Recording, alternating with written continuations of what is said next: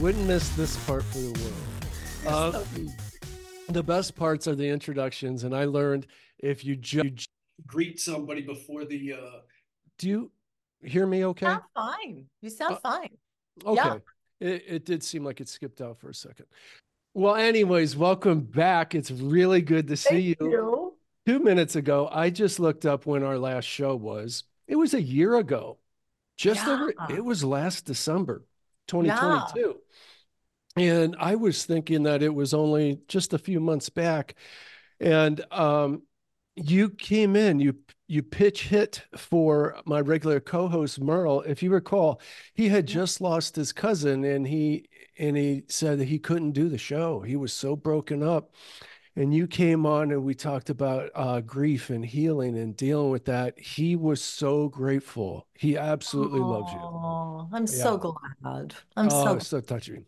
Yeah, Such it's a hard thing to go through in life, but it's so important that we do it well and honor ourselves and the person who's passed. Yeah. Yeah, very well said. And when you get onto a show like Over 50 Starting Over, it's something that you really, unfortunately, you have to talk about. And Happening a lot more frequently now, isn't it? oh, Yeah. it's terrible. I've quoted this several times on the show, but an old high school friend of mine, we were going to our wrestling coach's funeral. We met in the parking lot. We're walking in. He goes, a few years back, I only saw you at weddings. Now I only see you at funerals. Oh, what a Yeah. sad statement. It is. It is. Yeah. But it also, we can tweak that if we want, which is we now are in the place where we're celebrating people's lives well lived. Oh, that's a really We good way to put it. get to be part of the journey of saying, gosh, I got to see you at the very end through the finality of your life. And I got to be an important part of the end of your journey. And since we only have this journey as us, how beautiful to be in someone's life when they move on into Yeah. whatever is beyond. Hey, let's go there for a minute. Oh, you know what? Let's do a quick intro. By I'm the here way, with folks, hello. here with Dr. Heather Browne. Welcome to our conversation. Yes, yes. And you are a prolific author. You have at least 3 books, don't you? Lots and lots of published articles. You're coming out with a book in like a week or so. I looked for it. It's not out yet. No, it's And, not out yet. and I have a little bit of information about it. We got to plug it, and we'll talk more about it for sure. I want to go all over the place. There's a lot I want to talk to you about. Awesome. Where did it go? Here it is. I think there was I wanted to quote the I think the guy wrote your foreword.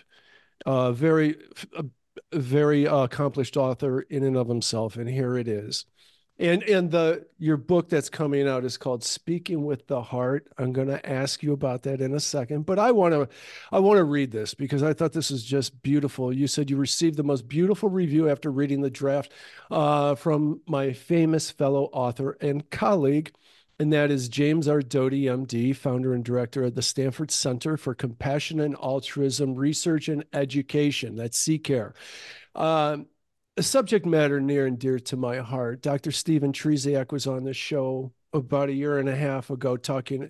He was the author Compassionomics and Mm. the follow-up, The Wonder Drug. And it's all about, he comes from a clinical point of view and has found that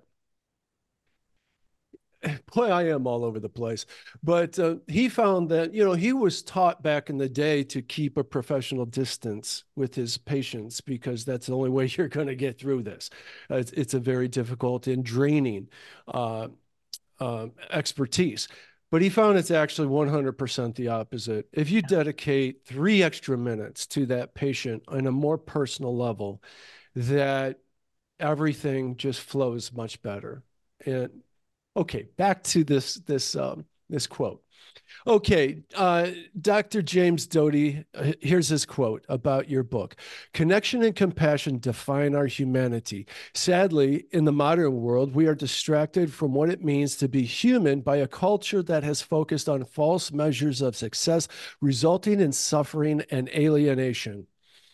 Speaking with the heart gives us a step-by-step guide, allowing us to reconnect to that part of us that is so desperate, that so desperately wants to connect.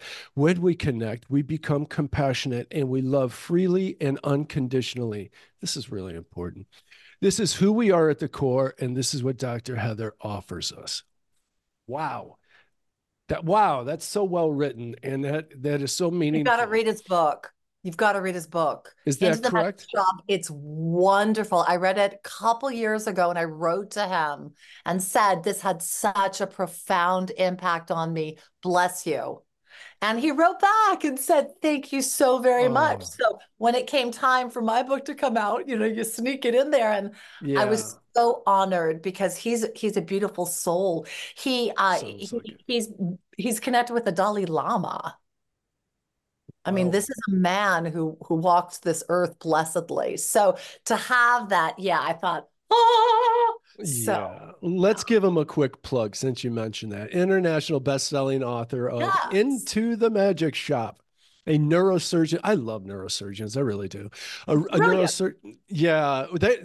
I like, though he's a neuroscientist, but geez, Andrew uh, Huberman, the Huberman's Huberman's Lab podcast. It's a And I love terrific Joe podcast. Dispenza. Joe Oh, Dispenza is another one who's brilliant. Yeah. and isn't he actually a what do you call that? Bone doctor, bone cruncher. What do you call those Oh, guys? is he? I thought he was a neurosurgeon. You know what? I'll have to check. I just know he's brilliant. If it's not Dispenza, I do think it's Dispenza, and his take on things is absolutely brilliant. He does a very much a mind and physical approach, Yes. a mind and body approach, and he talks about if you change your physical behaviors, even the way you get out of bed in the morning, that your mental behaviors and habits will shift as well. Oh, he is brilliant, and guys, look him up on YouTube, and just look at some 10-minute videos here and there. You'll learn a lot. Well, And book, let's. his I'm sorry. books are phenomenal too. Yeah, Yeah. both Dr. Doty and Dr. Joe Dispenza. Well, Yeah, I'm gonna have to look up this Into the Magic Shop because it's that's right up wonderful. my alley. It is wonderful. It's a fascinating book. He's just a brilliant man, but the way he shares his story, it's so powerful. Yeah, I loved Yeah. it. Yeah, Oh well, you talk it up. I mean, he probably just sold a whole bunch of copies right there. I hope Uh, so. let's talk about speaking with the heart because I don't know anything about that yet. When we last talked, of course, we came from more of the grieving angle. Of course, it was appropriate at the time. But I think your biggest claim to fame is relationship Yes. advice and Yeah. expertise. And by the way, congratulations on the TEDx talk that you did. Thank you. It had to be a little while ago now, like 6 months ago, I'm guessing. It came out in November. I did it in September. It's a Oh, 5-month journey from the time that I was selected until we actually performed. It was really intensive, but it was really exciting, really yeah, exciting, and a great opportunity because it has you go sure. through everything. Very humbling, which is I, good when you have those moments where you're like, dear God, do I have anything to say? And will anybody even like it? And how will I do? Very, yeah. very humbling. I want to Yeah. talk about this for a minute. I find it fascinating. Okay, so you're kind of hinting at the imposter syndrome, which most of us, unless I think you're a narcissist, I think that we all have battles with that from time to time. Is that a little bit of how you felt? I'm not going to say imposter syndrome because I'm very much me and I know who I am and I Hmm. know what I bring. But there's the place when you are doing a whole lot of work and then saying, here's my baby. Like, Mm, what do you think? mm. So, same thing with my book. Putting it all out there on the Yeah, line. yeah, my book has taken me a long time to write and editing and copy editing and cover design and all of this. And you put it out there and you're like, please love it a little bit. And you just don't Yeah, know. And so you have to wait to see when you did your first podcast, like yeah, how many people will even listen? Not yeah. that you don't know what you have is wonderful and beautiful. You do, I But will hope. people get it?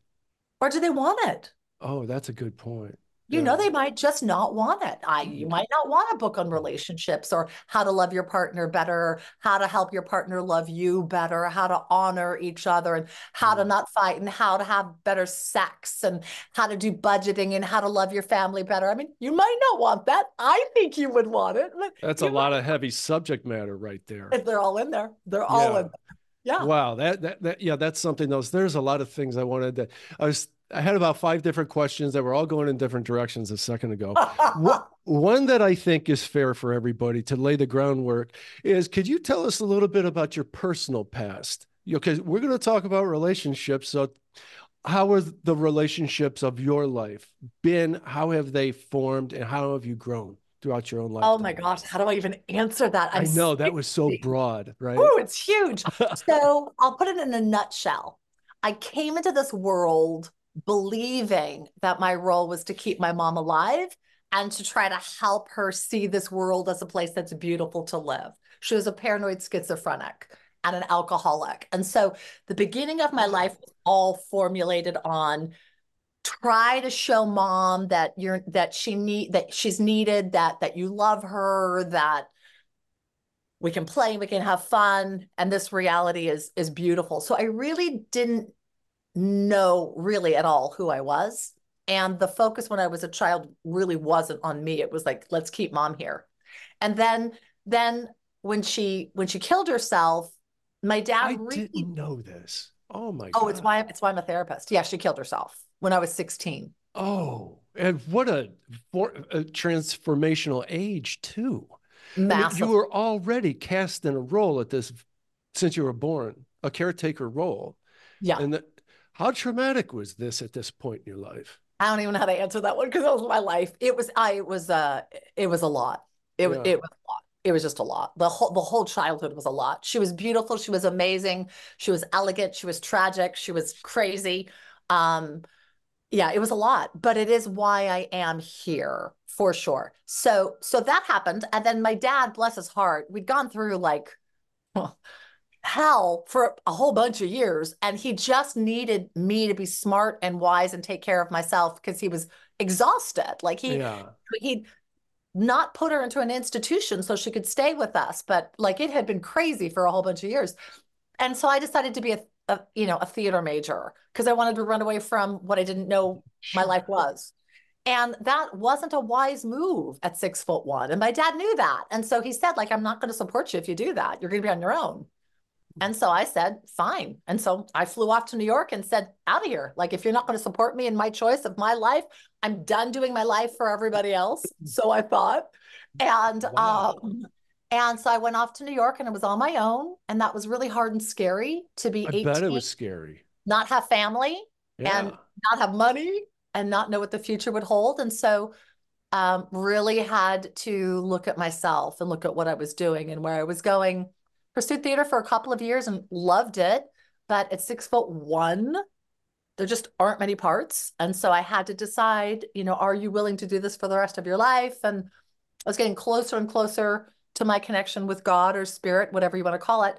And one day he said to me, instead of pretending to be someone you're not, how about you help people be who they are supposed to be? Mm. Oh, And I that's just went, beautiful. I can't think of anything more beautiful. And Hmm. so I reached out to schools and said, I would be a great therapist. I've gone through alcoholism, I've gone through molestation, I've gone through disowning, I've gone through mental illness with a family member. I've gone through a A lot. lot. And I think I'd probably be able to sit with a whole bunch of people and help them a whole bunch. I need a scholarship. And fortunately, Riacon College offered it to me. So About how old were you at years of this point? at that point I was 27 and I did lots of years of therapy because I had to. I had to. Hmm. I mean, so Hmm. much had gone on. I needed to learn how to figure out who the hell I was Hmm. and how I wanted to walk in this life. And so fell in love, got married. Ted and I were together almost 25 years, two beautiful, beautiful, beautiful children, amazing children. He died 9 years ago now, which is insane. Um, Yeah. and so, like, I've always been a lover of relationship and I'm a lover of people. and I love I myself. And the longer I do life, the better I am at just loving on people and saying, okay, like you be you, and I'm gonna love you as you are as best I can. mhm. Um, and helping people honor themselves and their choices. And trying to bring love to all those aspects of anger and fear, which is what keeps us apart from really Well, they're connecting polar to all of who opposites. we are. Yeah. You can't be in a state of love and be in a state of fear or anger at the same time. They're polar opposites. Yeah, but if you realize the answer is that any place there's anger, any place there's disappointment, any place there's fear, there's just more love that's needed. And so my viewpoint is, well, heck, I can bring it. And so then I bring it. And if the Nice. other person isn't open to receive it, I will completely honor that and respect that. And I also know that I have brushed them with a touch of my opinion, God, and a touch Mhm. of love to try and help them where they are for when they're ready. That's But every perfect. situation can be improved with love. I Every single totally agree. Yep. First, I want to mention that your husband's name was Ted, and that was Merle's father's name. And he had said repeatedly to me since our interview a year ago that that meant a lot to him. And every time you mentioned Ted, his heart would just open up and Oh, overflow because of his father. They were please so give him close. my love. What I a certainly, beautiful soul. he is going to be watching this probably this evening. I am sure. Oh, bless you, bless you, bless you. I send love and Mm. light and joy and little angel touches upon you right now. And I thank you so much for that. And I want to just touch on something kind of heavy. Merle and I talk about spirituality a lot. I'm very open.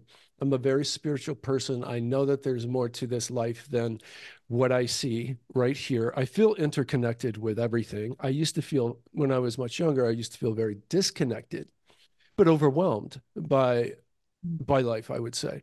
Now I feel connected to everything. Everything is just energy as I am as well. Merle is a born again Christian, and bless him that he has a very open heart and mind where we can have very deep conversations on this subject and explore. And because, it's very frustrating when someone is just, okay, it's super narrow. And because of this is how I learned it, and this is the way it is. And it's hard to have deep, meaningful, loving conversations because you know what happens? Come in full circle right there. There's an anxiety that gets thrown in there, even a fear, veering off that path and exploring. And I think that if you if you have to have that kind of rigidity, well, it's okay if that's, for you and that's what makes life best for you. That's fine. But I think if you want the real truth, that you have to be 100% open minded and you can't be married to anything. Your identity can't be 100% married to anything because my evolution about spirituality has been just immense over my lifetime. I had the arrogant period of time in my younger 20s of denouncing God and that guy in the sky that you can't see. And I said all the smart things, right? Arrogant. We're It's not so such, smart. pardon? And We're so not so smart. I know enough to know I don't know anything now. That's my point. And Yeah, it's a good thing to know. it is. But you know what? It makes me super curious. And Yeah. that's why I love doing this podcast and interviewing people like you because we get to talk about these things from all kinds of different people and all kinds of different perspectives. And maybe I get a little bit closer to whatever that truth is. Well, let And me ask you something. Mhm. Is love inclusive or exclusive? Well, I think it's only inclusive. I don't think it There's could your be. answer. You don't need to go much further. And I It, think to me, that's a huge challenge with what we do in religious circles. Our focus is on exclusion and not on and inclusion. And love is inclusive. Love washes over everything. yeah. It washes over everything. It goes into everything. It becomes everything. And Mark Nepo, I've paid to have his poem in my book because I love it so much. Love like water. He talks about how in nature, rain falls upon where it falls. It doesn't discern what it falls upon. Love is the same. Love comes and washes over, and it's Yeah. up to the person to receive it. So if love is inclusive, what the heck are we doing being exclusive? And so to me, that's just where I go, because Jesus is of God.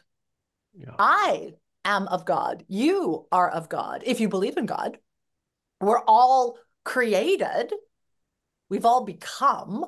So however you want to define how that happened, whether it was a big bang or whether it was a divine touch of love, we are here and we have become.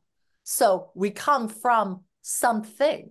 And so whatever that is, we are all part of that.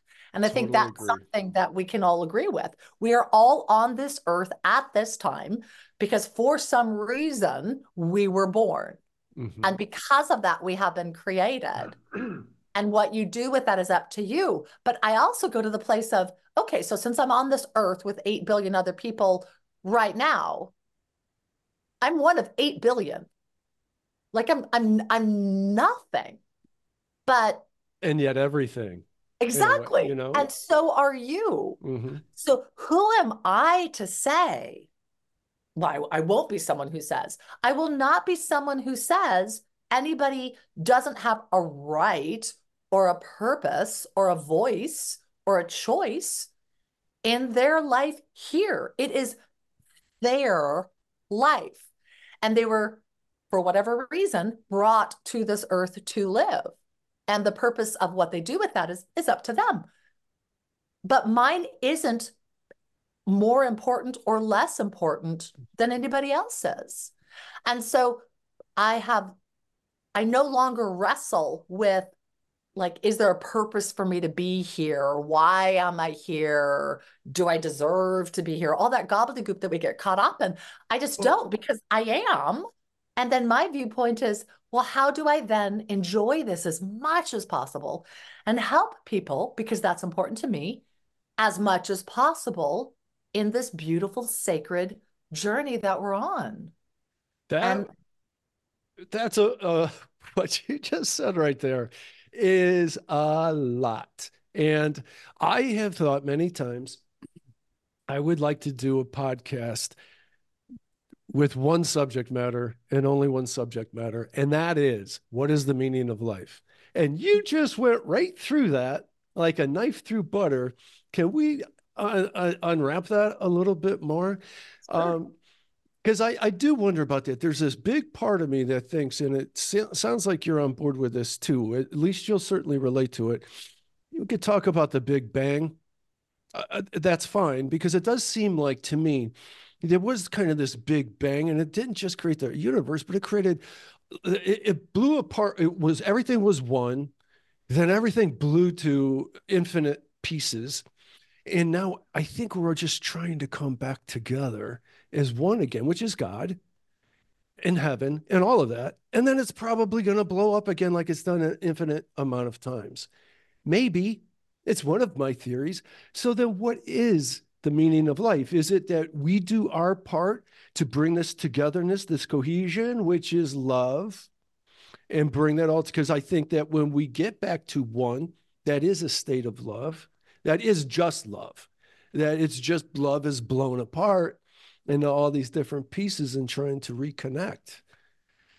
Well, it would depend upon what you choose for it to be. So the purpose of my life is the purpose that I give my life. I can decide my life has no purpose if I want to, Yeah, it's but total that nihilistic doesn't though. really make, but it doesn't really make sense because you're still here. So I'm going to live a non-purposeful life.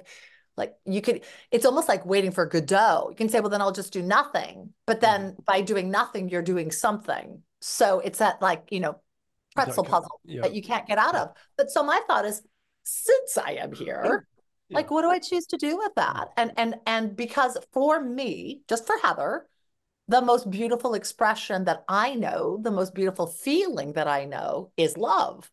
So my thought is, well, since I love feeling love and I love being loved, why don't I have that be what my life is about?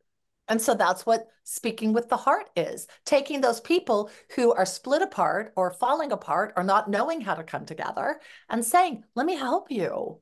Like I've done this for a long time. Yeah. I know a lot about communication. I know a lot about connection.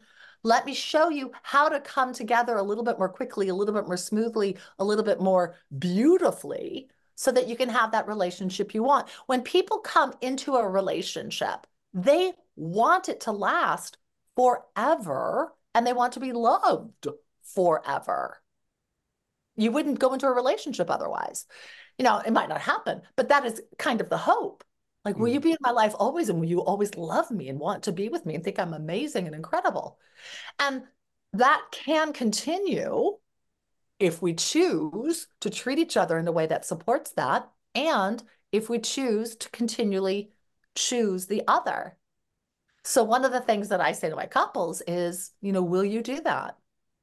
Will you right now decide you're choosing today to be with your partner? And everyone says, well, yeah. I'm like, okay, then how are you going to use today to really show that, to create Mm. that? And Mm. there's so many beautiful, beautiful, beautiful, beautiful things you can do to get to know your partner in a way that it's not split off or fractured, but where you're holding them and helping them. And there's things that, for whatever reason, we don't do. We don't ask our partner, when you're really mad, what is the best way for me to support you? When you're really Yeah. sad, what's the best way for me to support you? When you've had a horrible, horrible phone call with your mother, what is it that you desire of me? How can I love you right now? And if we were to say that to our partner, to our children, to our friends, to our pets, to ourselves all the time, how different our experience would be. If you ask my kids, does your mom love you? They're going to say, oh my gosh, oh my gosh. Why? Because I do. Every day I'm in contact with them, I say, like, how can I love you right now? What do you need? Mm. How can I be here with you? That's beautiful. There's two things that opens my eyes up to. For one, us guys often have to be told, don't try to fix it. Mhm. Just be here. Mhm. Just listen. Just be open. I try to remind myself of that all the time. Well, The and if other, you're not sure, because women oftentimes say, "Hey, can I just talk?" mm, And mm, and men will think that means poor little damsel in distress. I don't know what to do. Please tell me what to do and fix it. Now, for a lot of women, I'll include myself on this one. A chunk of it is I'm I've kind of already figured it out. I just want to fill you in so you know. Or I've thought about this a lot. I've done a lot of research. I'm pretty sure what I'm going to do, but I want to ask her input too. And then there's this little bit, which is I have no idea. Just tell me what to do and I'll do it. mm. But men, because of their desire to be fixers, to be Yes. providers, um, for safety, which Mhm. we all want and women desperately want. I know I want that in my life again. That's their go-to. So when your spouse, your partner, doesn't tell you what they're wanting out of the, hey, can I share something with you or can we talk? Just ask. Yes. Sure. Honey, is there anything you want of me? And she's going to say, I just want you to listen. And then listen to what she says. And so then when she's done and she's shared, that then I would say, thank you for sharing. I really Mm, appreciate that. Would you like me to respond? Or is there something that I can offer? And then let her guide what she wants. My daughter's a painter and she makes amazing paintings. And when she was in high school, a lot of them I didn't really understand. mhm, They were abstract and she was dealing with an eating disorder. And so it was coming out in her paintings and in my opinion, kind of like odd and strange ways. And I remember before Ted passed, he would just be confused by them and he mhm. didn't really like them because the subject matter was hard. And so he would just say, is it done?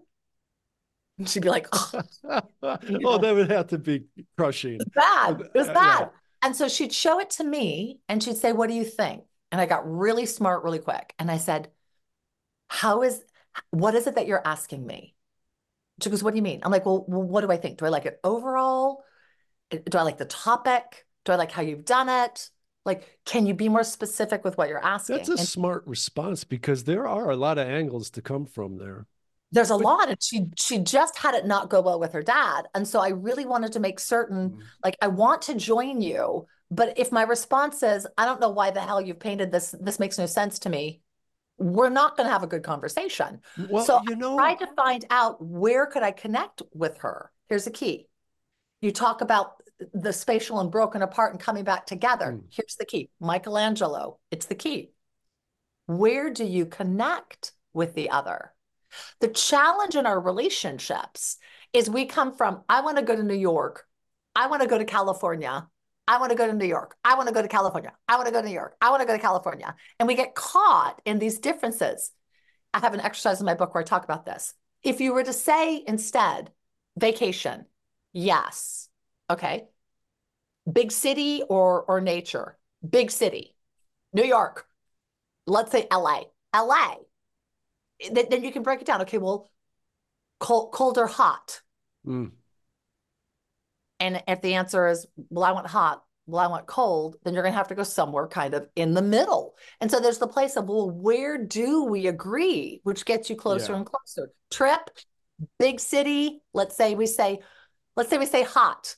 Okay, so that's going to mean we're not going to New York in the winter. So if it's New York, it's going to need to be the summer. California can be a lot of the time, but you keep drawing it closer and closer until you finally get there. If I say I want a gray Prius and you say you want an economical car, those two can line up. If your favorite color is blue, we might end up with a bluish gray Prius. But there's the place of opening yourself to be able to come finding the back common together. ground.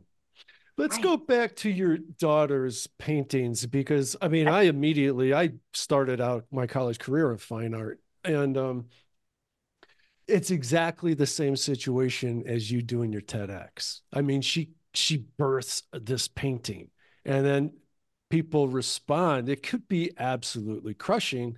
So you're giving us advice of well, find the avenue that she's really looking for. And so, what are the conclusions that you draw there, as far as how to respond to her correctly? So if you find out what the person is wanting of you, then you've got the ability to honor them and care for them in that way. And when they see that as safe or helpful, then they'll get more. So if she were to say, well, overall, what do you think? I'd say it's powerful. It's kind of shocking. I don't really understand it, but I know it's really important. Could you tell me a little bit more about the mouths? And then Mm, she'd say, yeah. And then she would go into that. And then I could say, oh, wow. Okay. So, like the teeth, I'm looking at the teeth and they're really striking me. And so it would take me from this big painting of my overall view and narrowing yeah. it down and narrowing it down. So by the time we were done, like I'd be pointing out, my gosh, the way you do the blue around that tooth makes it stand out so much where I'm like drawn to it. And so she felt so embraced, Hmm. so cared for.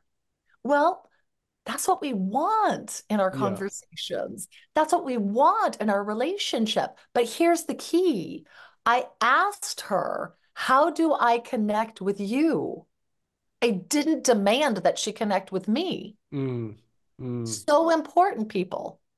How do I connect with you? Since I have the desire to do it, and I'm asking you. So, okay, in communication, to me, Jesus is the best example that there is for healthy communication.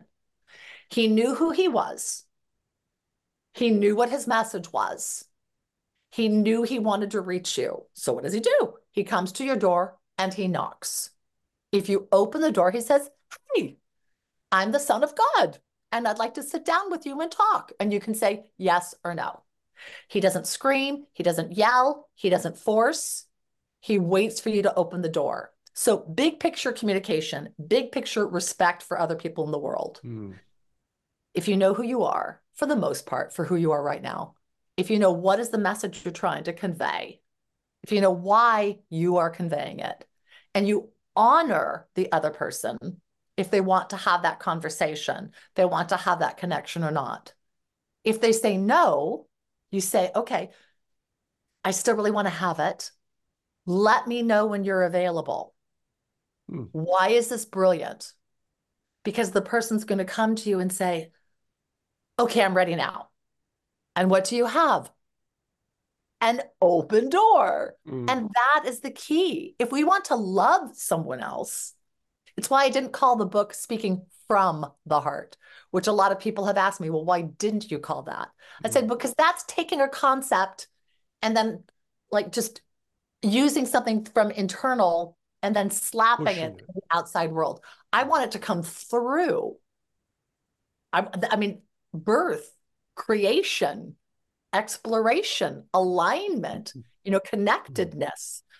I want connection. And so it's the same thing. So if you start with how can I care for you? What is it that you need? I talk about it in my TEDx, but I also talk about it in my book. One of the most pivotal moments in my life. My mom was a paranoid schizophrenic. When I was 12, there were helicopters flying over the house, and she was fearful they were coming to get her. And my dad did what he always did and said, like, Jenny, you're crazy. It's all in your head. They're not Mm. coming to get you.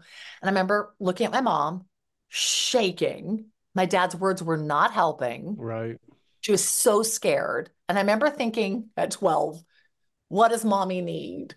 And my thought was she needs to feel safe. So what does a 12-year-old do? I went and grabbed my blue blankie, Bambi was its name, Ah. threw it over mommy's head, and I held her. And I Ah. said, they're not going to get you, mommy. When she Oh. finally came out, she looked up at me and her eyes conveyed, you believe me. Oh, the empathy. Yeah. Yeah. I That didn't means know, everything. but I didn't believe her reality. That's a really good illustration of your point. Yeah. But I Yeah. believed she believed her reality. Mm, And that's something in my beautiful. heart and my brain opened up, which is whoa, whoa, whoa, whoa, whoa. This is the key. Compassion is the bridge. Mm. If I care for you in your reality, whether I agree about it or not, and I allow you to care for me in mine, we can actually live in different realities well. Wow. We actually do it a lot of the time. We're just not Yeah. aware that we're doing it. You walk Mm. by somebody on the street, nothing happens, you're doing it. But it starts to become problematic when the other person's reality completely doesn't align with yours. Hmm.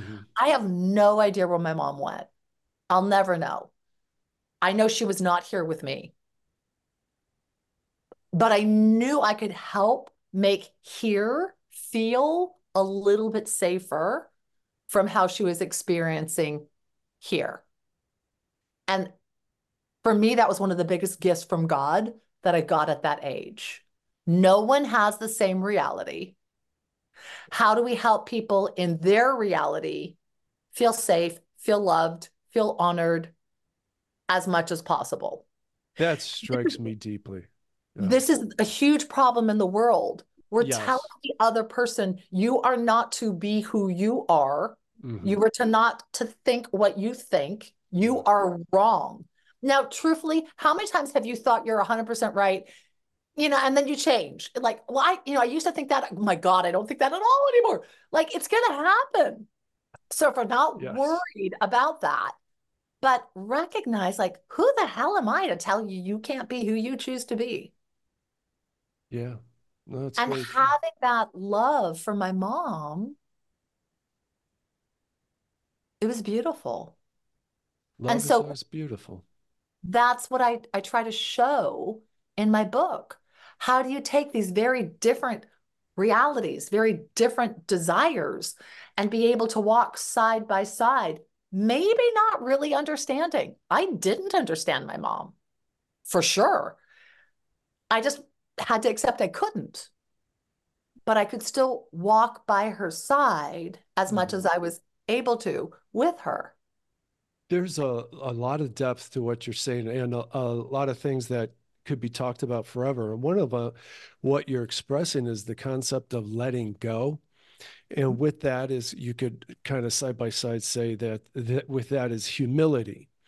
And it is, as you were illustrating, we're often so arrogant to think that people should think like us, and that our way, We go our even deeper. Can we go even deeper? What if it's a little bit different than letting go? What if it's not grabbing on? If I haven't grabbed on to what this is to be for me, mm, for you, there's nothing to let go of. And then you and I can step into, well, what are we going to make this? yeah, you know what I like about that is that's the Buddhist principle of not, and we see it in this reality in this country today more than ever. The concept of identifying with everything, picking your team, and digging in and shunning the other thing that. But if you never, it's attachments. If you don't Yeah, have, yes, if you don't have those attachments, there's nothing to let go of. exactly. And Yeah, exclusion makes it more important. yeah. Because now you're something I'm threatened by. Now you're something I'm fearful of. Now you're something that I'm trying to pretend is not there. Like it doesn't work. What you focus on persists. So if I say, you are bad, you are wrong, I hate you, I have just given you a whole bunch of energy and power over me. Oh, wow. And Yeah. we think we're like negating the other's power. We're not. We're like maximizing it within ourselves. And so there's the place of recognizing, like, I get to decide what this moment is, and I can hold to anything I want to hold to, and I cannot if I don't want to. But what's really important to recognize is that is up to each person to decide. If I want to be completely attached and connected and bonded, I can do that. But then you're going to have to decide, how do you handle that if I'm holding on to you all the time and clinging to you all the time? Um, there's a beautiful truth that we think in, well, maybe it's not beautiful, but to me it is. We think in holding on to, we feel we're safe and we feel like we have control It's about control, right? for a moment. Hmm. But when you're holding on to something after a moment of like, I got you, what happens? Now it's pressure. Now I don't know if you want to be here. And now I'm scared because now I don't really know if I have you. So there's the place of recognizing that to really have, I don't think we really want control. I think we do. I think we really want We want safety. That's what it. and fluidity. Like I can adapt, I can shift, I can change. But if we want safety, it's not up to the other very often to create that for us. It's for us to create for us. And part of our challenge in couples is that we put that upon our partner. Our partner is to make us feel safe. Now, I'm not saying that's not a beautiful part of trying to do in relationship. It is. However, if my safety is completely dependent upon you coming through for me in the way that I need you to come through for me, we're in trouble. We're in trouble. Because what Yeah, if you can't do it? What if you don't want to do it? yeah, yeah. I think we're right back to that attachment concept Yeah, again. yeah. Okay, how about this? There's a lot of different things I'd like to say. One of them is you were a while ago, you were making me think about the most important thing I ever heard in my life, my adult life. I was about 31 years old when I heard it. It kind of changed my life. I've always been naturally kind of introverted. I like my alone time and I like to think a lot and watch stupid YouTube videos. But the concept that I heard that struck me, just that aha moment, an awakening, was people won't remember what you did or what you said. They'll only remember how you made them feel. And to me, that immediately a light bulb went off in my head because other people, I think, hear that and go, I know it sounds, wow, how profound. No, listen to what that means. That means that when I'm at a party and I'm trying to prove to everybody how smart I am, and I'm thinking about what I'm going to say and impress everybody. That's why I'm so anxious and socially awkward. The truth of the matter is, they don't care what I say. They don't care what I do. They only care about how I make them feel. You listen, you ask questions, and you listen. In other words, you get out of your head and think about them. It's that And that's simple. that's why I'm Life a changing. absolutely. And that's why in my book I say we do communication, in my opinion, wrong and backwards. Yeah. Start with words. Right. What are words? It's a it's a word to define a thought or a feeling, to put it in a box. Blue is blue, green is green, yellow is yellow, sad is sad, happy is happy. But it doesn't have the emotions behind it. So we're using words to try to create a connection and to try to create compassion. It doesn't work. And that's how we argue and disagree and feel confused and lost and not respected and not understood so much of the time. We are to bring the compassion and the connection. So I flip it on its head. I say, offer compassion first, cultivate connection. What is it that you need? What is it that you want? And from there, the words come, because then it's emotionally supported. And then because you and I have had that place of what is it that you need? What is it that you're asking me about this painting? You've got the opportunity to find out, where can I create connection? And there's the bridge. I'm going to care. That's my blue blanket from my mama. I'm going to Right. care enough about you to try to help and support and connect with you in a way that you can receive. My dad's way wasn't working. Mhm. My husband's way wasn't working. So there's the place of, well, I want to make this work. Right. What can I offer to you that you will receive? And to me, that is love. Yeah, that's something that AI can't even replace. And we're in a world that's what we worry about Yes. so much. And you are in the perfect field that, yeah, People have asked me that. Are you concerned with AI? I'm like, oh gosh, AI is phenomenal. It's fantastic. yeah, It's not going to do anything with my business because no, mine's all ushy gushy, how you feel. And, it would have to be some person to input that into the computer. Well, that's that person's expression. That's yeah, not the person who's in my room. So, right. yeah. Okay, I got something you could really wrap your arms around here. Okay. Speaking about love, Yeah. is there a difference in relationships? Is there a difference in the kind of love that you approach strangers with, colleagues with, friends with, good friends with, and your intimate partner with, and family? All these different kinds of relationships, from very superficial to moderately to intimate. Is there differences? Are there differences? Well, I think the way you love any particular person is different at any particular time. Love is not a constant. Hmm. There's not one way. If you ask me, how do you love both of your children? I love both of my children differently, and I love both of my children differently at different times. Sometimes it's way closer. Sometimes it's way more playful. Sometimes it's a little bit more spicy. Sometimes it's a little bit hard. So, um, to me, there needs to be fluidity to that. Do I love different people differently? Absolutely. Do I love myself differently? Like, let's go to this. So let's say I woke up this morning and I felt amazing. I'm incredible. And I get on the phone and somebody says, oh my God, Heather, you totally screwed this up and you've cost us $1,000 and this is a problem. Do I love myself as much right now as I did when I first woke up in the morning? Probably not. Right. So love changes all the time based upon how we allow ourselves to receive it or how we give it. Okay, so here's the answer. Here's the answer. I guess this is a new awareness for me. So thank you. Love has the capacity to be deeper and deeper and deeper and deeper and deeper and deeper. And in that, as you grow more into it, you learn more. I think it is actually in the essence of the giving and the receiving that is the true answer.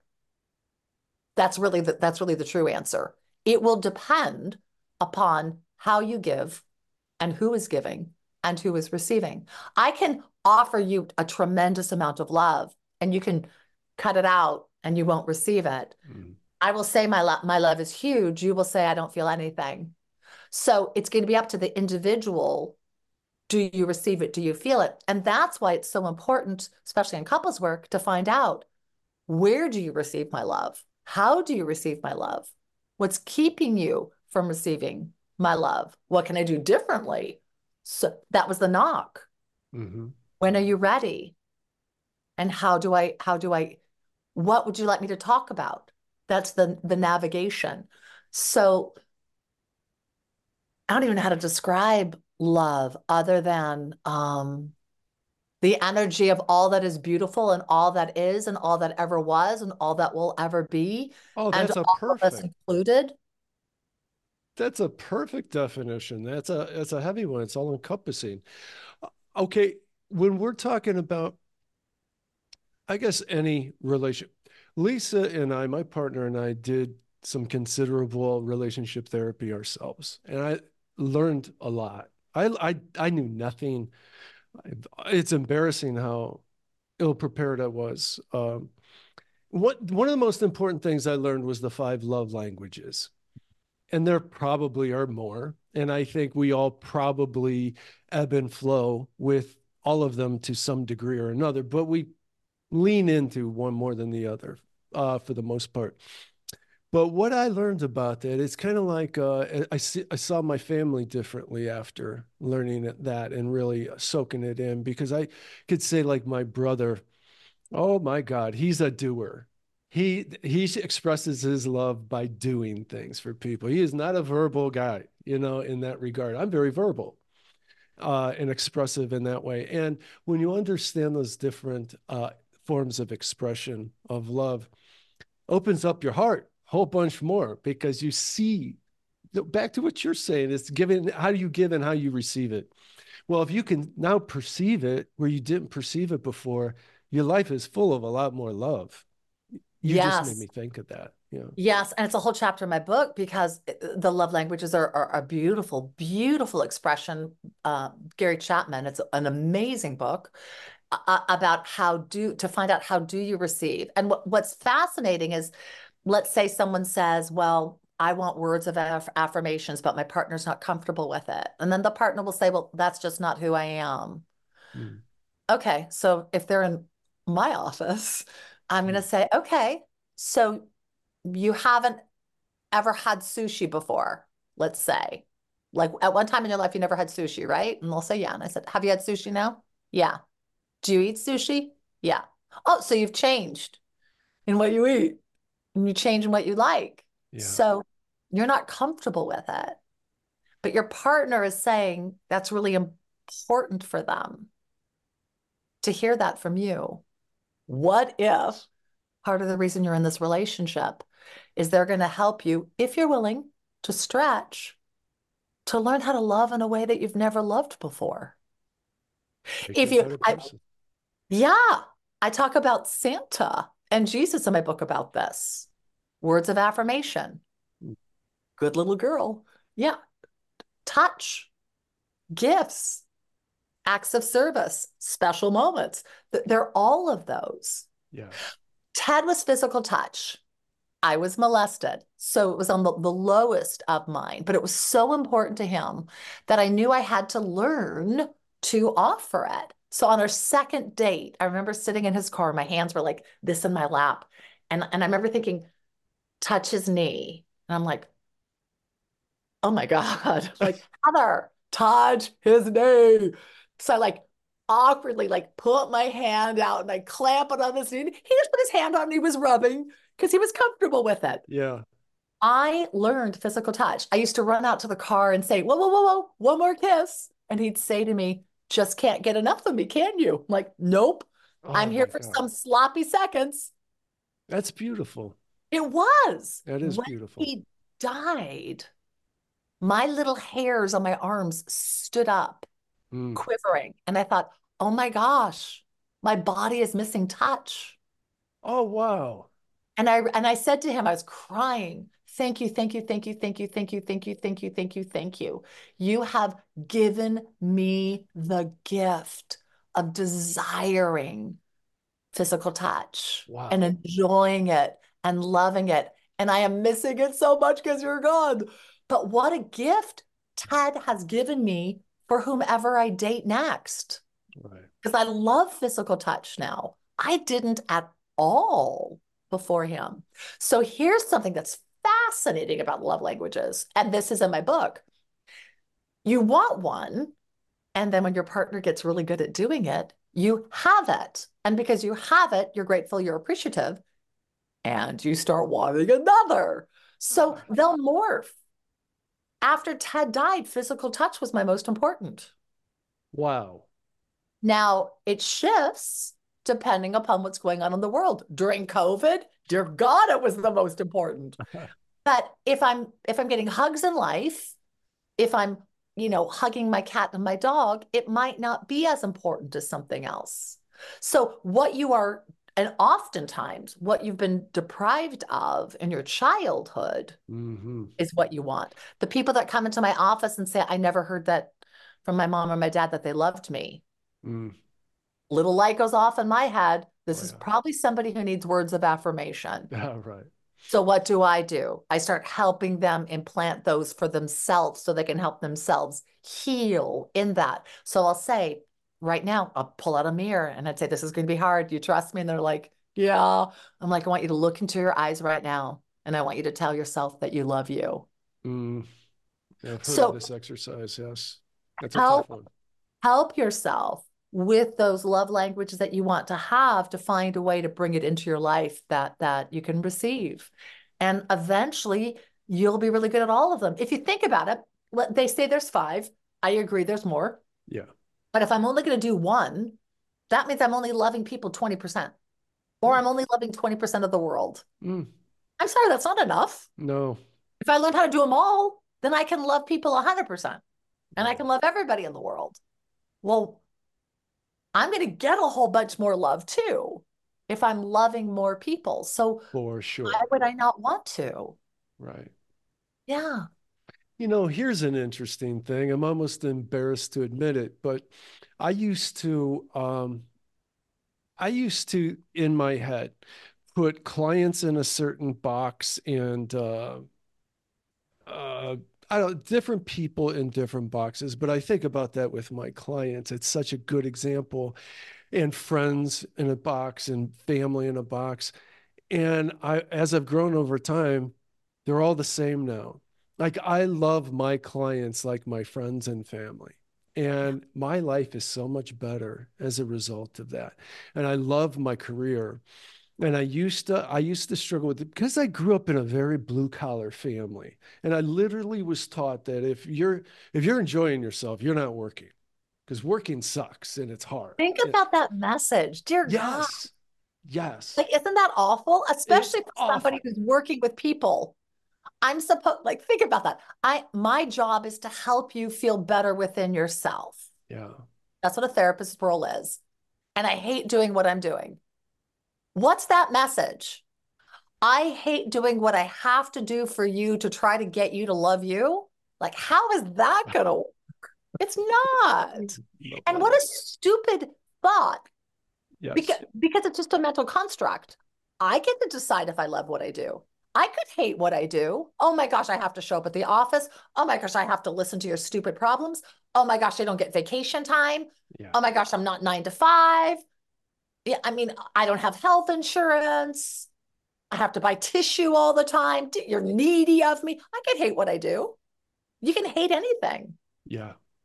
or you can choose to not. But since you are to live this life, and since work is a big portion of it, You got why? to do something.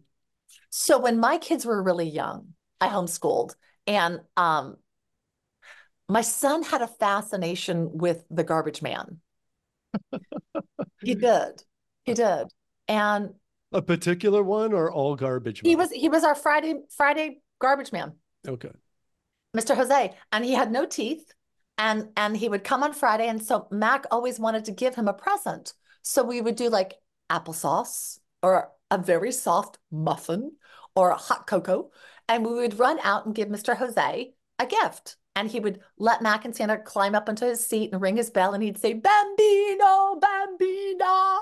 And he was Ah, he was amazing. yeah. Mac would tell all of my friends when he was 3 that he wanted to be a garbage man. And my friends all laughed and they said, way to go, Doc, Yeah. raising your kid to be a garbage man. And I said, Yeah. oh, Mac is actually brilliant. Ask him why. So he Yeah. would say, trash stinks. We've got a lot. And if Mr. Jose didn't come and pick it up, it would be all over our house and it'd be all over our street. And my friends couldn't come to my house. So Mr. Jose lets my friends come to our house. And people went, oh, he's really smart. I said, and Mac doesn't even realize the true wisdom in his little 3-year-old heart. Yeah. Mr. Jose was happy, Yeah. happy with what he did. He picked up trash and he saw the joy that it brought others. Hmm. It was glorious. It doesn't matter really what you do. It doesn't even really matter who the heck you are. It just matters the experience of it. And that is something that's up to you. And that's why I call my book Speaking with the Heart. Communication is a love letter if you choose for it to be, or it's a battle. And that choice is yours. I'm going to prefer to be in a relationship where it's treated as a love letter. Mr. Jose knew that wisdom and it was glorious. It was I got glorious. that last minute there would be a nice chunk to chop out of this and use as like a YouTube short for Well, do it. your book. It was really well said. It was very profound. I'm glad. Yeah, I appreciate that. Um, how old are your kids and how are they? So my son just turned 24 and my daughter is at 26 and they're amazing. My son's in the military. Nice. He is becoming quadlingual. He's learning Mandarin and I Wow. think he's going to do the 20 years. He's smart, powerful, compassionate, kind. Um, I adore him. I'm incredibly proud of him. My daughter, she's amazing. She's artistic. She's beautiful. She's soulful. She's deep. She creates prayer paintings and portal paintings, and she is going to create portals inside of sanctuaries and temples and churches throughout the world. Can you explain that, please? Portal paintings and creating portals throughout the world. I don't know. I my guess would be that you're talking about showing a religious experience. Yeah, she helps people honor their own internal spirituality in a way to be able to focus upon it. So let's say we'll use Jesus. Let's say it's a prayer painting about Jesus.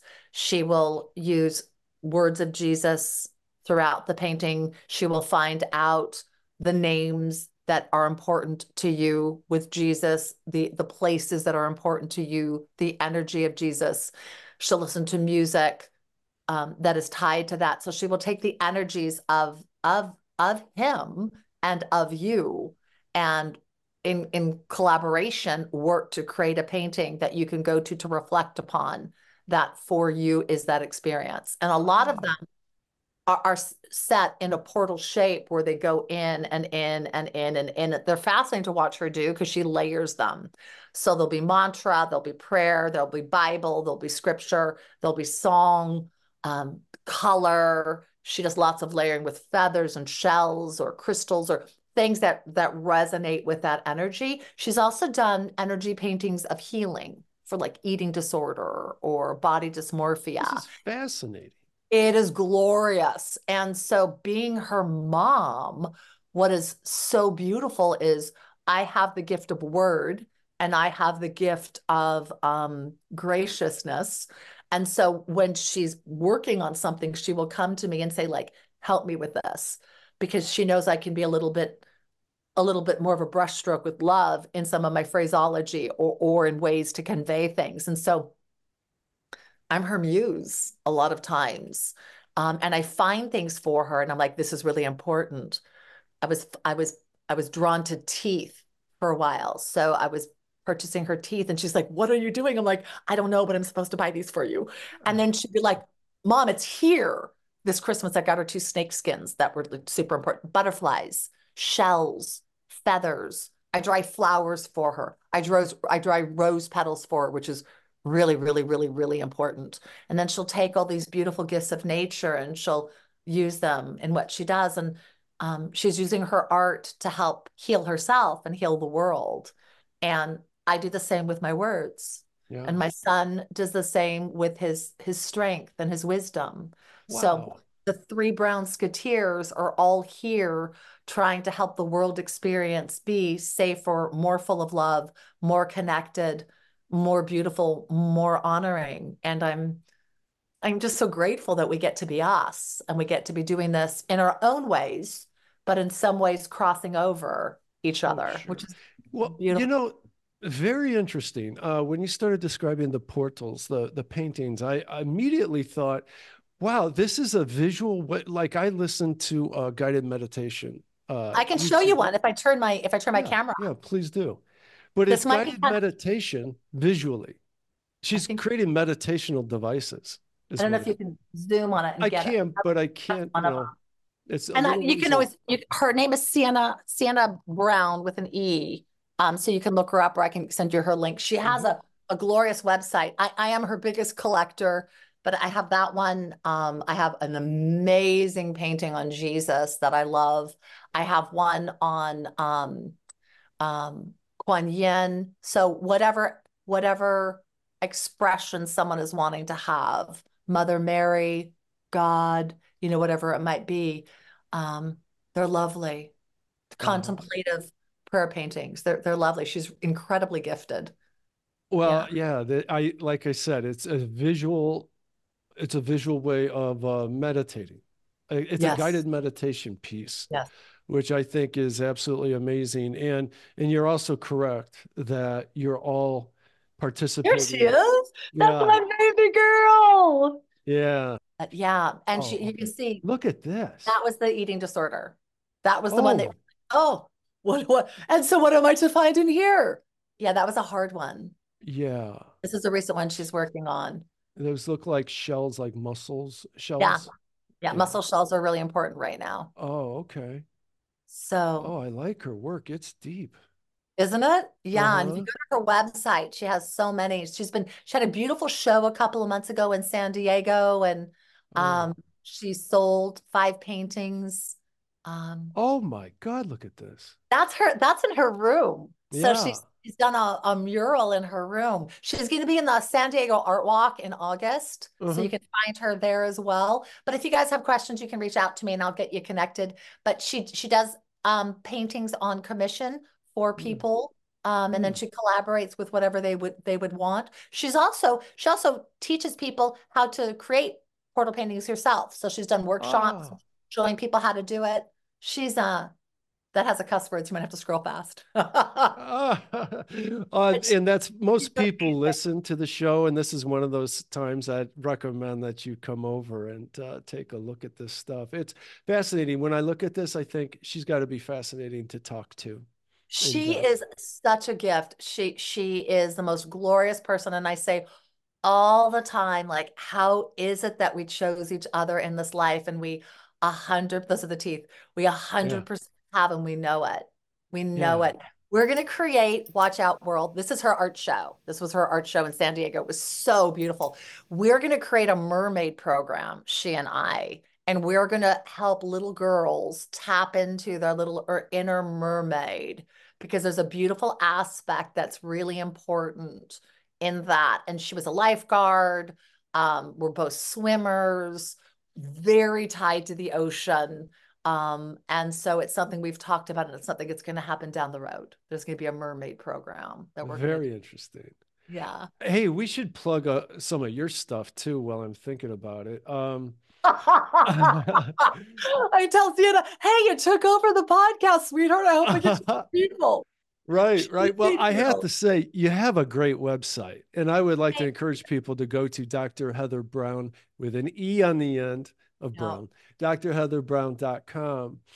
And yeah, you got some really nice stuff. And Thank you. your TED Talk is on there. Mhm. You And the book will be on there next week.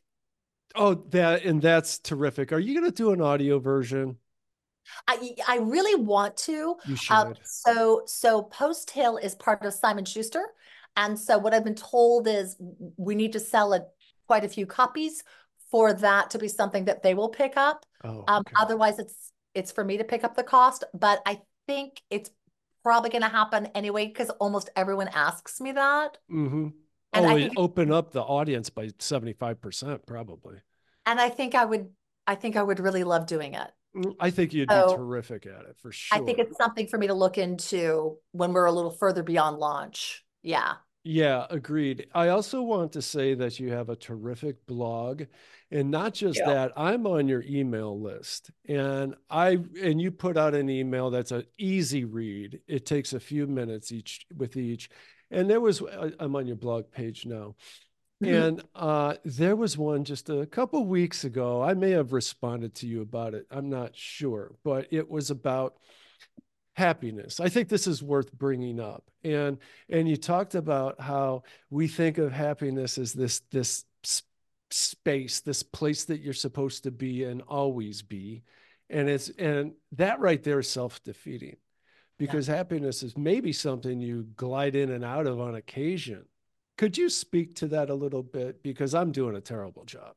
Well, sure. So we want the things that are lovely in our life to be ever present. Of course Mhm. we do.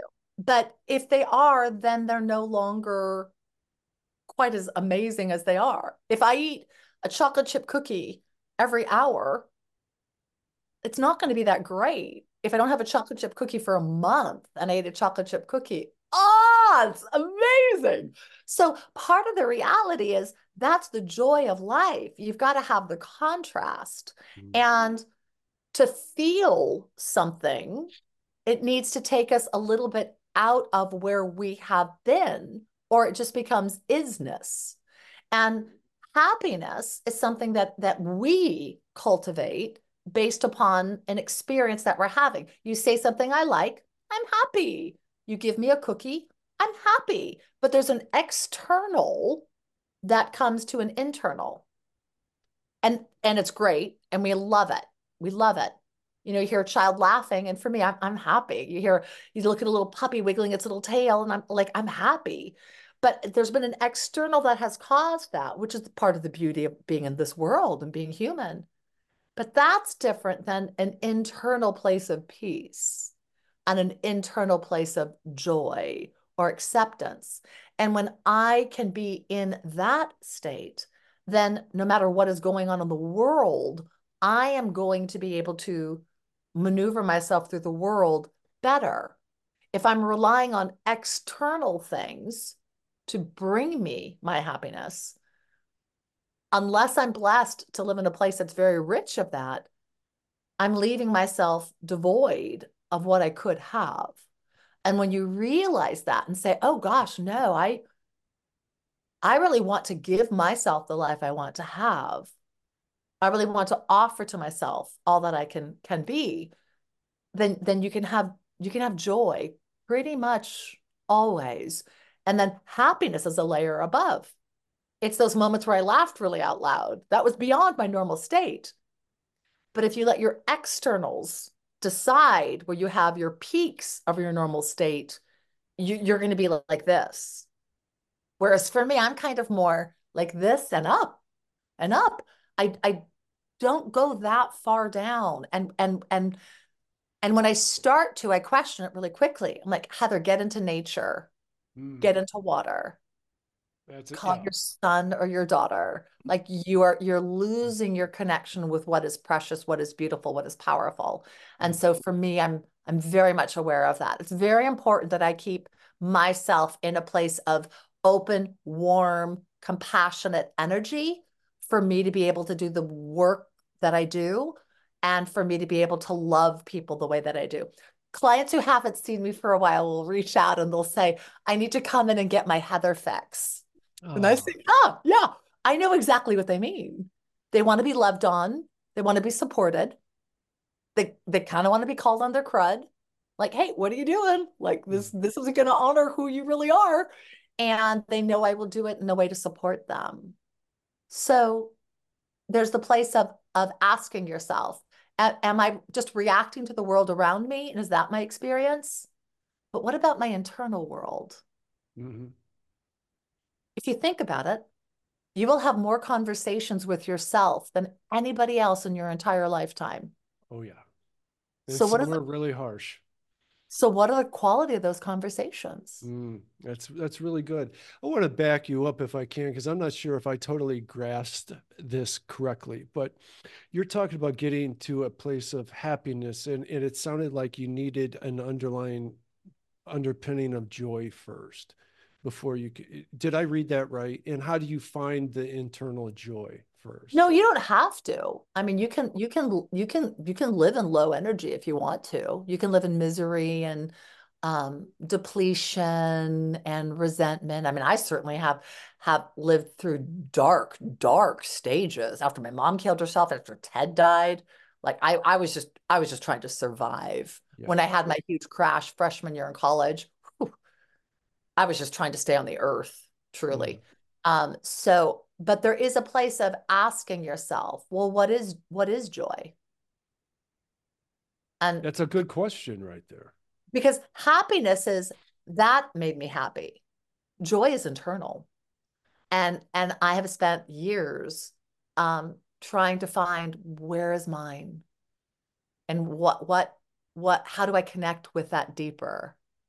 And so for me, it's like a soft, warm hug that I feel pretty much all the time if I let myself stay in that energetic awareness. And for me, it's the love of the earth, it's the love of the universe, it's the love of all the people who have come before me, it's my love of this life, it's my love of everybody else around here, it's my love of my experience. And so I try to give myself the gift of remembering that. And Mm. I fall into just being Heather doing life. And then I say, this doesn't feel that great. And when I give myself the opportunity to tap back into, like, I am so protected. I'm so protected in this world. If you think about it, none of us should be alive. Think about all the molecules in the air and what's in the Mm. water and all the stuff we eat in our food and Oh all yeah. the body systems and the like super thin skin. Like it's crazy we're even alive. It's a miracle we're Well, we're alive. shooting through a universe on a big blue marble. Like what the heck? And it Yeah. works? Like it makes no When sense. you put it like that, And your certainly. heart beats on its own. You breathe on your blood pumps to your whole body. Like I look at my body, 60 years old. I'm like, dear God, you've been going for 60 years. And like, you're holding up pretty darn well. It's crazy. Yeah. I am like so blessed.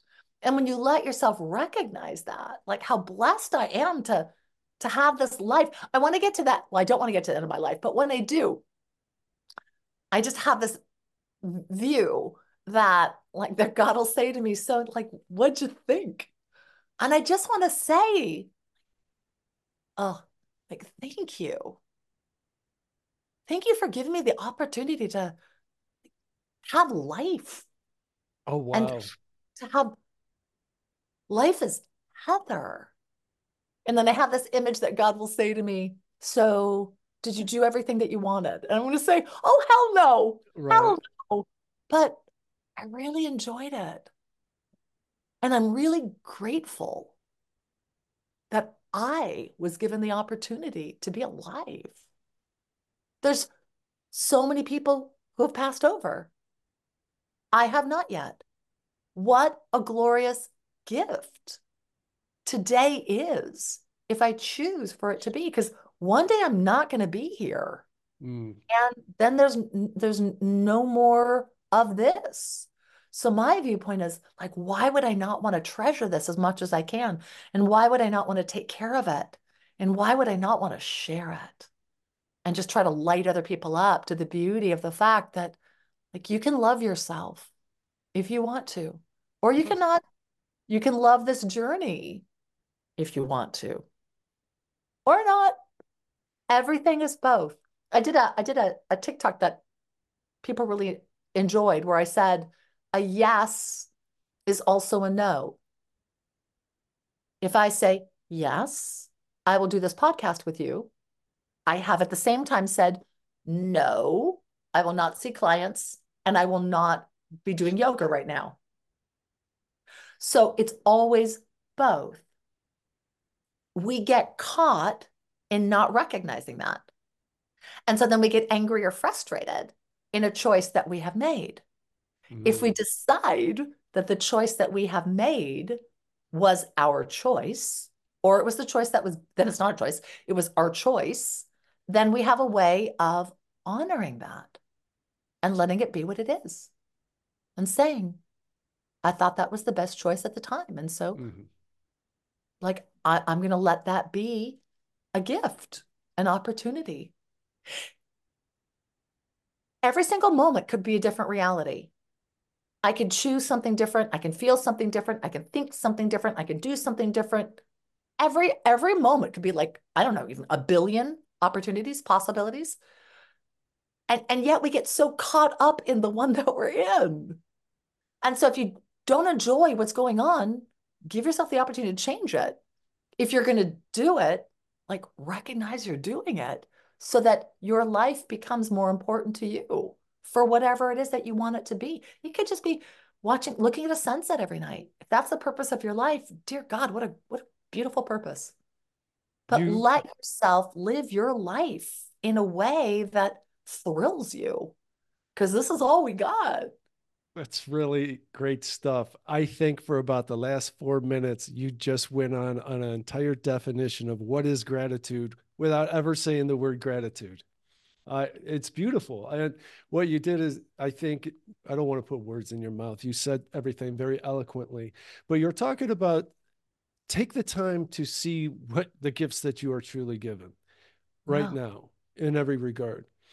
Then you're talking about the decisions that you've made and will make, and with the knowing that with every door you open, you're going to close another. What do you say about indecisiveness and indecisive people? Is that is that a horrible trait? Well, I'm not going to label it with that. So I'm going to say no. I'm going to say it's an absolutely wonderful opportunity because what it means is you don't give yourself the power to choose. And so if you sit in that, you're looking for something else to tell you what you are to be. I had a gentleman come to me. He was in love with a girl, but he didn't know if she was the one. And so I listened to him for a while and I thought, oh, I'm going to give him an interesting exploration. And so he had gone on for a while and he said, so what do you think? And I said, she's not the one. And he looked at me and said, what? I I'm said, yeah, shocked that you said that. wait, it's so good. Yeah, she's not the one. And he said, why? And I said, well, because you haven't chosen her. He said, okay. He said, and if I choose her? And I went, congratulations. She's the one. Wow. He just started laughing. But Oh I said, yeah. it's the truth. That was profound actually in its simplicity. Yeah. It can be either. Yeah. And then there's a really important place. When you decide it is this, let's say she's the one, then it's important to keep choosing that. Because what we normally do is Yes, time yes, she says something mean, we say, oh yes. God, I shouldn't have chosen you. But that doesn't mean the other was better. Like what the best you can have is what you have right now, because that's what you have, and what you choose to do with it. But if I choose to love you forever, then I'm going to love you forever. I used to have a little bit of an irrational fear that my daughter wouldn't want me in her life. I know where it comes from. My mom killed herself, was disowned by my dad. My husband died. I've lived life on my Sure. own a lot. So I knew where it was coming from. But Sienna always said, like, Mom, stop. And so she said to me one day, she goes, I don't know how to do life without you. Oh my God. I feel like that about my mother. but wait. And I went, Yeah. oh, and she goes, my daughter adores me. She goes, no, mom, no, I haven't lived without you. So I simply just don't know how to do life without you. And I'm like, got it, got it. Mm. And she said, I don't know what to tell you to get over this. I took it to God and I said, like, God, help. Like, I know this is irrational. And then God said to me, how about you just be the very best mom you can be today? And then you do that every day. And I went back to her and I said, I'm going to be in your life always. She goes, yeah. She adores me. Yeah, mom. Yeah. And I'm like, but you know how I know that? She goes, no, how? I said, because I'm going to be the very best mom I can be for you today. She looked at me and she said, I'm so blessed Yeah. because I am so loved. Yeah. Like, she's never going to want me out of her life. Right, right, right. So guys, that's it. Decide and then decide with your heart and invest in it and care about it and nurture it and prune it because it needs some pruning and Oh, water it oh and yeah. let yourself be blessed by your partnership, be blessed by your life, be blessed by your career, be blessed by the opportunities that are here for you. Like it's so glorious if you decide it is. And it's not Pollyanna. You're still going to deal with cancer and COVID and people dying and, losing 5,000 of the stock market and someone crashing into your car and somebody disowning you. You're still going to have to deal with all of that. But if you really are loving yourself as you do it, it's going to be a little less hard of a journey. A lot We less all hard of a want to be job. loved. We all want to be loved. It's So really, let's speak with our heart and speak with our heart with our partner, the more beautiful it's going to be. those are beautiful words. It's been a very inspirational podcast. I do need to apologize. I'm going to hear about Charlie's blanket in the background. Oh, Lisa's going to be, she always, right before I go on a podcast, she's always like, move Charlie's blanket. Well, So maybe you just wanted a little bit more comfort and compassion in the room with you. Maybe Charlie wanted to be in the room with us. So, he Charlie, thank is. you for being here. Yeah, he's right over there. I wanted to, oh, here's what I wanted to ask you. This is a big one. And I ask you as a psychotherapist and just as a person who seems to have some degree of mastery of love and happiness and joy.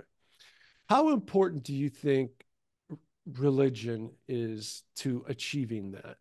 Okay, we know gratitude is extremely important. We've talked about that. I tend to think, and when you say religion, everybody then needs to define religion for themselves. So you could do that if you want. But spirituality, however you want to say it, is it a guide towards gratitude? Um, which is, Well, I think it's a fast forward to it if you choose to, because gratitude is a very important component of all religions. And it is talked about quite a bit. Not that we necessarily pick it up. Um, I've had I've had I've worked with a lot of atheists, and it's been a fascinating journey because what I'll say is, this is a spiritual walk, and they'll say, "Well, I'm an atheist. I don't believe in that." I'm like, "Well, you believe in that, so that is your spiritual walk."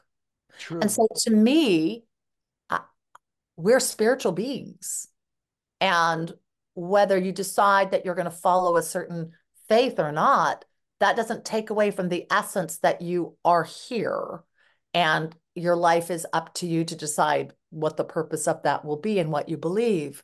So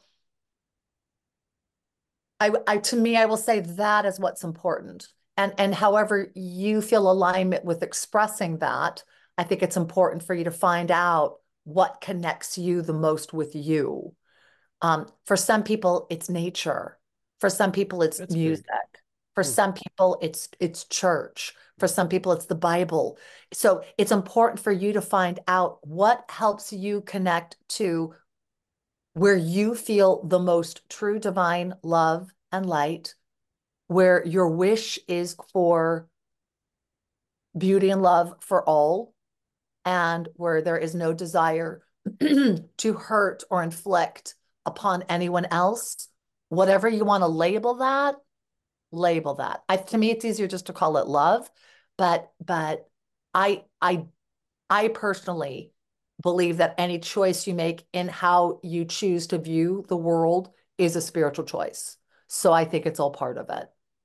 That's a good answer. Merle and And I I could will, be completely wrong. So if your viewers think I I am, don't, please like let me know because I am open to everything. I'm such a curious person and I'm growing all the time I, in what I know. you're a perfect guest for this show because you just pretty much explained the premise of the show right there. And Merle and I talk a lot about like, I think I'd be labeled somewhat agnostic. I think.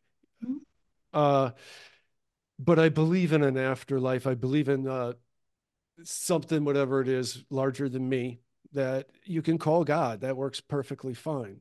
You Uh, wouldn't be doing this podcast if you didn't. I think that's a No really good. reason to reach or touch other people if you didn't. Yeah, I guess. Okay, so one thing that we talk about a lot on here is if you don't, you're talking about atheists and you're a spiritual being, whether you want to see it that way or not. We say on here, if you don't have that spiritual grounding, then you have a void that needs filled with something. And you're going to find something that may be a little more nefarious than it should be. And so I think it's Sam Harris. You know, Sam Harris is okay. Mhm. He's a rather famous atheist philosopher. I think he's a neurologist as well. I'm pretty sure. Yeah, I'm positive he is. I just sometimes mix up neurology with neuroscientists and neurosurgeons, but he's an expert in the mind. But he is a famous atheist, but he does have a strict moral code, and I think that it's grounded in he would say I've heard him say absolute truth. He will not lie. Somebody asks him, "What did you think of my book?" Well, you may not want to hear it, from Sam. He's going to tell you honestly. My only point to this is that I think that if you don't have a spiritual grounding, you better find some kind of definition, or it's going to get filled with other things. And I think that that's happening a lot in this country as of the last couple few decades. I, Well, I I think we all have the desire to connect with something. mm, And so whether that be spirituality, whether that be nature, whether that be another human being, whether that be drugs, whether that be sex, we all look for ways to join. We all look for ways to experience. And I think it's wise as you go through life to evaluate what you're choosing as your vehicle for that and how sustaining it is, how helpful it is. I mean, I think most of us have had some behavior that we've engaged in that hasn't been the best for us eventually. You sure. know, for me, it's probably food, eating too much or eating sugar, not getting enough exercise. Some people it's alcohol, some people it's drugs, some people it's sex, some people it's shopping. Um, you can use religion in a way that isn't healthy. So I True. think it can be anything that you're putting value upon and you're finding purpose and influence upon. And you want to look at that. Social media Oh can be God. you're going to be looking at like, well, what is this cultivating in me? What is Yeah. this? Who am I becoming because of this experience? And is this growing me in a way that is helping me improve and get healthier and more wonderful and more in love with myself? Or is it not? And then that will guide you a little bit upon, is this something that honors who you truly are and who you can be? That's up to you to decide.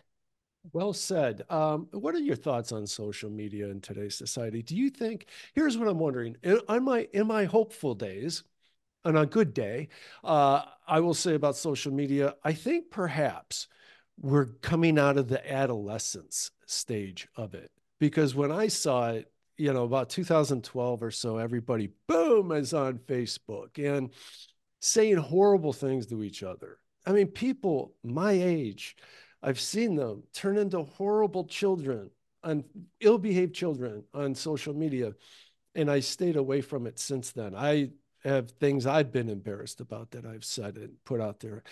But I'm thinking that maybe we've all learned, most of us have learned that lesson and have maybe curbed our behavior.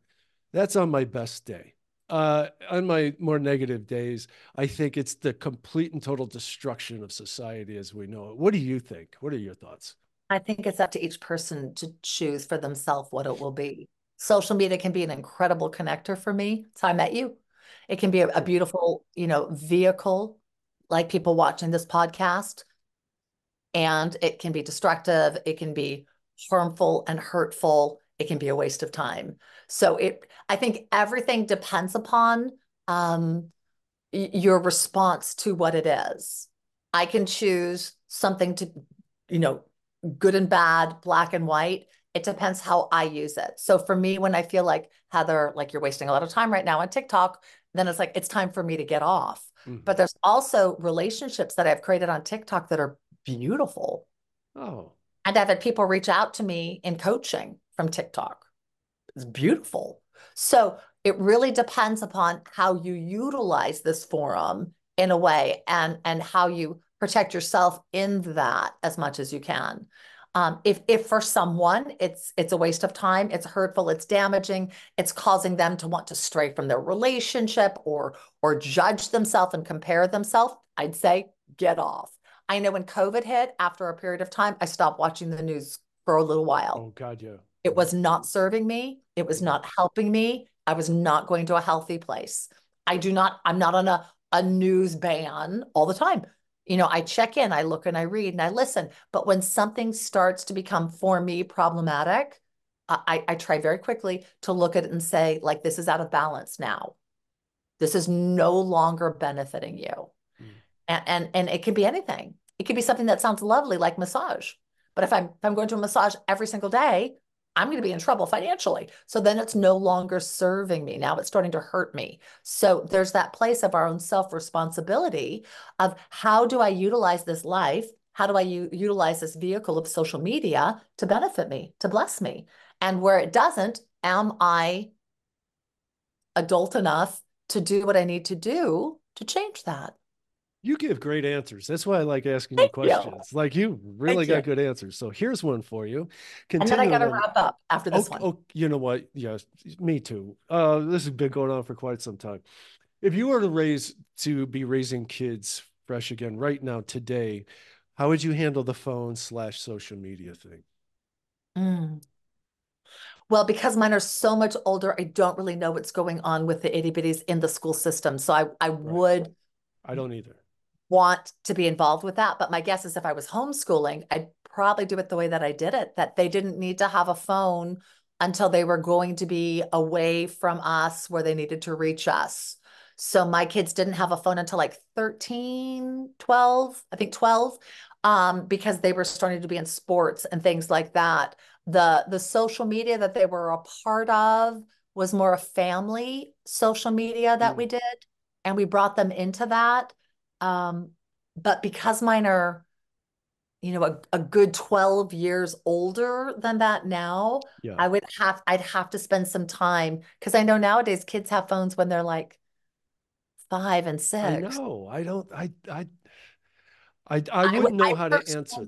I personally wouldn't want that.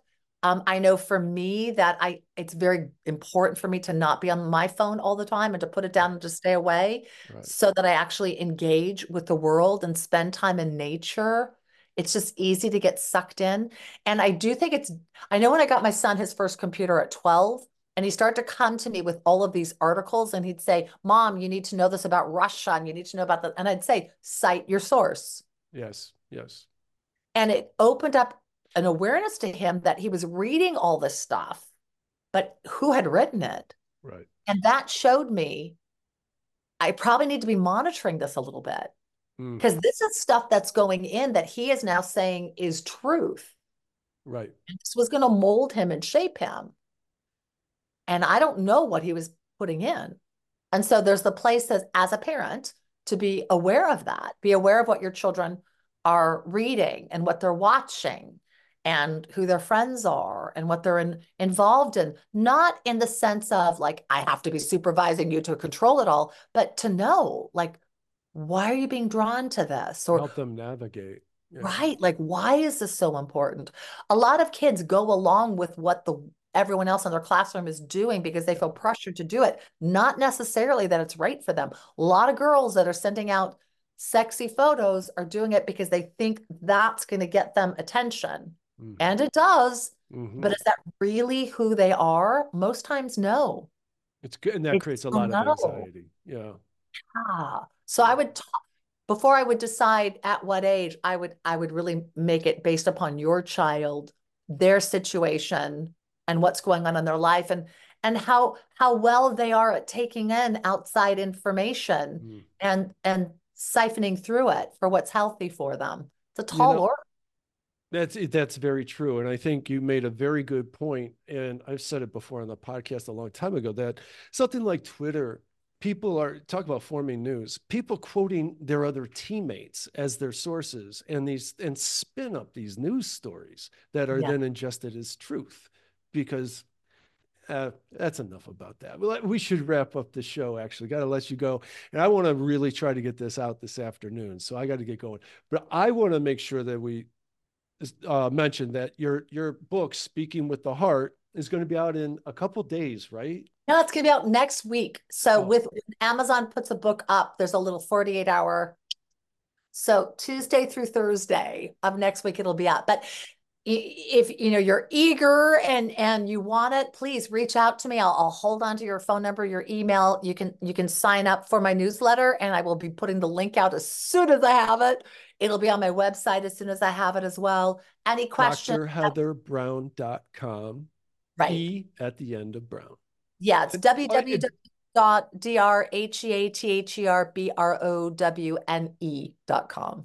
and I'll put that in the show notes. Thank you. Thank Yeah. you. So the best way to reach out to you is to go to your website, right? It's Everything's the there. it's the hub of Heather. Yeah. The Hub of Heather. I love that. And Yep. sign up for the email. She's got a really good email list. Thank And you. yeah, I really like it. Love talking with you, Heather. Love talking Could with you. talk to you all day. And let's do it again. All right. I'd love to. Thank you so much. I hope you have a great weekend. You as well. All Bless right. you. Bye. Bye.